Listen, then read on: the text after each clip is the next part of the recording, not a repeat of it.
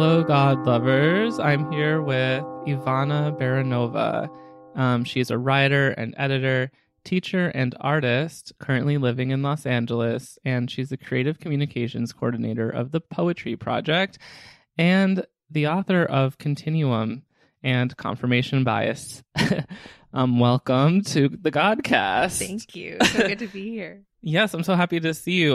We only met once in person prior to this, I think. That's true. Last time you were in New York? Yeah. Yeah. One of the last times I was here. It might have been, I don't know if it was a year ago, but a little less than a year ago. Yeah, I think it was winter. It might have been right around this time of year, actually. Oh, cool. Our anniversary. Yeah, and we went to 9/11, the 9/11 memorial. And then that mall, what was that? The Oculus? The Oculus. Yeah. You love the Oculus. The mall. We love malls. I love malls. So you prepared something to read for the opening prayer. I did. Yeah. It's prayer adjacent. It's the first adjacent. It's the first poem from my recent collection, Continuum. Okay. I invite you to close your eyes if you want. Okay. We'll make it a prayer. Okay. Echo repeating. Presence is the first form of devotion. How else to litigate the breadth of what adores you? Telepathy revives our asylum, reveals whose turn it is to be the wonder of the other. In this tiny electronic mess, I get to be only a racing heart when the rest forfeits movement. All night I dream us blessed. It renders my worship the highest biological assembly, a cool, militant echo, repeating. Yes. Snap, snap. Thank you. That sounded so good when you read it. Wow. Thank you. It's different when the author reads, I guess. That's the first poem in your poetry book, Continuum. It's the first one, yeah. I did highlight something from that one because obviously it has to do with spirituality a bit. And the first line, presence is the first form of devotion. That struck me. And it made me think, like, be present, idiot. Like, right. Be more present. Yeah, it's this reminder. It's kind of, I think I was inspired by Simone Weil has this line. It's something like attention is the rarest form, or attention is the purest form of generosity. Of love, maybe. Of love. Something like this. Attention. I was going to make a t-shirt out of that one, actually. No way. Because it's really good. Yeah, attention is the purest form of prayer or something like that. Something like this, yeah. And yeah, that I definitely felt that in that, actually. And then the first form of devotion, yeah, like how presence is related to attention in a way. Right. Because attention kind of suggests attending to the present. Right. It's like a byproduct or something. Of presence. Yeah. When I'm present, I'm able to pay attention, or maybe I am paying attention. Yeah. I don't know. Or to be present with, I guess, is like attention. Right. Present with. I love that. Yeah. Kind of collaborating with the present moment or something. Yeah. Because a lot of things are present. Right. Or I am present.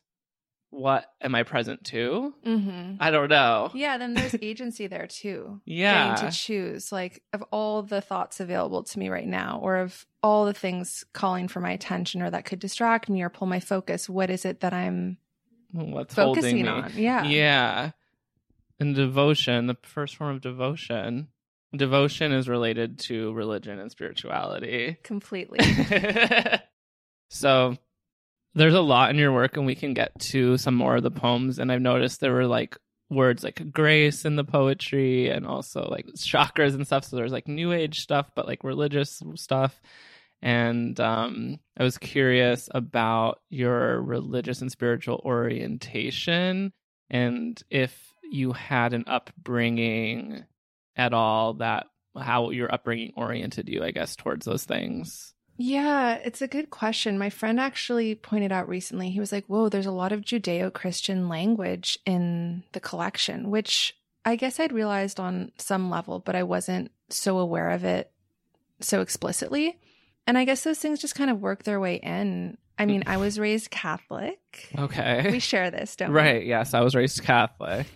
I mean, my parents, my dad and Roman Catholic, my dad's parents were refugees from Eastern Europe. And so they brought that Catholic tradition with them to Canada where he grew up. And then my mom is from Guatemala, and, Latin American culture is so imbued with Catholicism. Yeah. And so they raised my sister and me Catholic. And I went to Catholic school till I think 5th grade. And then I went to public school after that.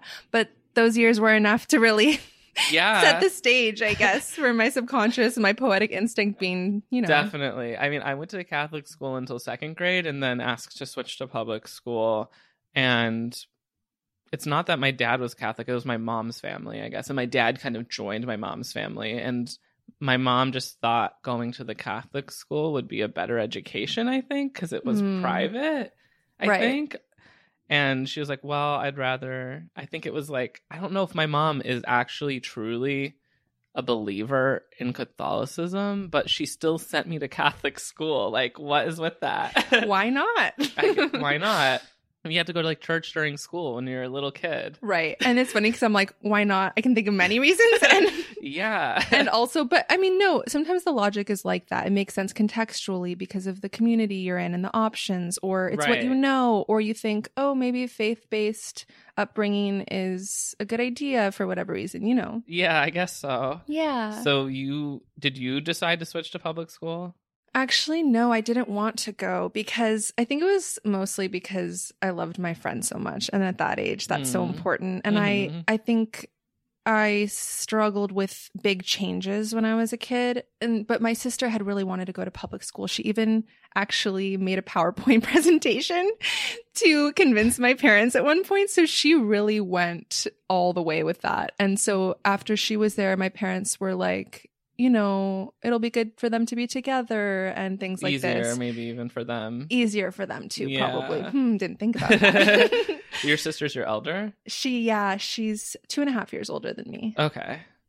And so she's the one who made the presentation to be she did. I kind of was like that. I was like, I want to go to public school. Like, I don't know why. I don't know if it would have been different if I started in public school, but I'm like, was always like basically socially autistic and weird from a really young age. So I was having trouble, I think, in Catholic school. Like, I didn't have that many friends. There were only like 30 kids in your grade, and you do every grade with them to like 7th grade. Right. And I don't know what I was thinking, like why I wanted. I guess I was just stressed out. Yeah, I was traumatizing a little bit, but not due to the Catholic part, really. Right. Yeah, just other the social reasons, part. Social stuff. Social stuff. I should go to like therapy and actually think about it. I've never really thought about it. But yeah, that's interesting. And then did you still continue going to church with your family? Did you get confirmed Catholic and everything? I guess we did continue going, but maybe more sporadically, because at a certain point my sister and I were like, rejected it and did the whole thing. But and so I didn't get confirmed. But then I think several years ago when I started to re-engage with spirituality more deeply and aspects of Catholicism, I thought, why didn't I get confirmed? And now I'm like, should I get confirmed? No, but it would be more as like a joke. Yeah. or just a fun thing. I'm like, what's that all about? It's like follow through. Right. Follow through, which is something I'm working on. So. And then your parents, do they still consider themselves Catholic since they were kind of just brought up that way? They never really turned away from it at all. They just go to church on Christmas and Easter, or? Well, they do and they don't consider themselves Catholic. And this is something I actually really admire about them is that they go to church occasionally, and I think they do to some extent identify as Catholic, but each of them has always been really engaged in other forms of spirituality, like throughout their lives. Like my mom was studying Gnosticism in the 80s and Kabbalah, and my dad as well. And this is something they kind of bonded over when they met, and they go to Baha'i and chanting circles. I mean, they're like, they'll take anything at face value, right? They'll be like, huh, what's that all about? Why don't I try that? You know? My mom's like that too, weirdly. It's a quality I love in people. Yeah, I like open-mindedness, right? Yeah, it's funny. Like, I'm interested in Kabbalah for sure, and chanting, 100% chanting. Right. Actually, I heard in a podcast, I think it was with Gabby Swoon. You said, what is it? Singing is praying twice. Singing is praying twice. Yeah, it chanting, really is. Singing. Yeah, it's like speech times 10 somehow, because like adding like musicality to it, like not that regular speech doesn't have musicality, but like intentionally musicifying speech brings more intention to it somehow. It brings a layer of meaning. Like pitches have meaning, tones and the relationship between tones have meaning, and it just is that way somehow. And so like adding that to speech is like double intention almost, if you think of it that way, double prayer in a way. Yeah, I totally like, agree. If all speech is prayer, I kind of would say yes, then like sung speech is like really takes it there. It's very powerful. Music obviously is like so powerful somehow, like it really captures people. Chanting is even a little different, I think, because it's like the repetition of it creates territory or holding pattern in which like it opens space up in a different way than a song would, even because the repetitiveness is like the trance part to it, I think, is really, really interesting. Right. It's incantatory. Yes. Like incantation. Yes. And like before I had this podcast, I had an Aaron Carter podcast like in 2015, and we would chant his tweets at the end of every episode. Kyle, I love you so much. Yeah. And like I think of that when I think of chanting, and like how we did that chant. I had like a chanting practice in that, and that was like, I don't know, crazy. It felt crazy to chant his tweets, but it helped us embody his mind kind of and to understand him in a way. And so yeah, chanting, yeah, that's the stuff. I need to join a choir or a music group really bad, actually. I feel that I'm suffering actually without that. That reminds me. Reminds me of suffering. Yeah, it reminds me of suffering. So real. Right. As if I need a reminder. And that's the end of the free part of our episode. If you want to listen to the full thing, there's a full hour on our Patreon at patreon.com/IneedGod. You sign up there, pay the price, and you unlock all the full episodes that we have. Thank you for listening to the free version, and I hope to see you in the Patreon or not. It's totally fine if not. Make sure to rate us 5 stars and leave a review on your podcast app, because I've never asked anyone to do that before, and I'm just realizing now that that's something people do. So yeah, give it 5 stars if you can. Thanks for listening, guys, and I'll see you next time.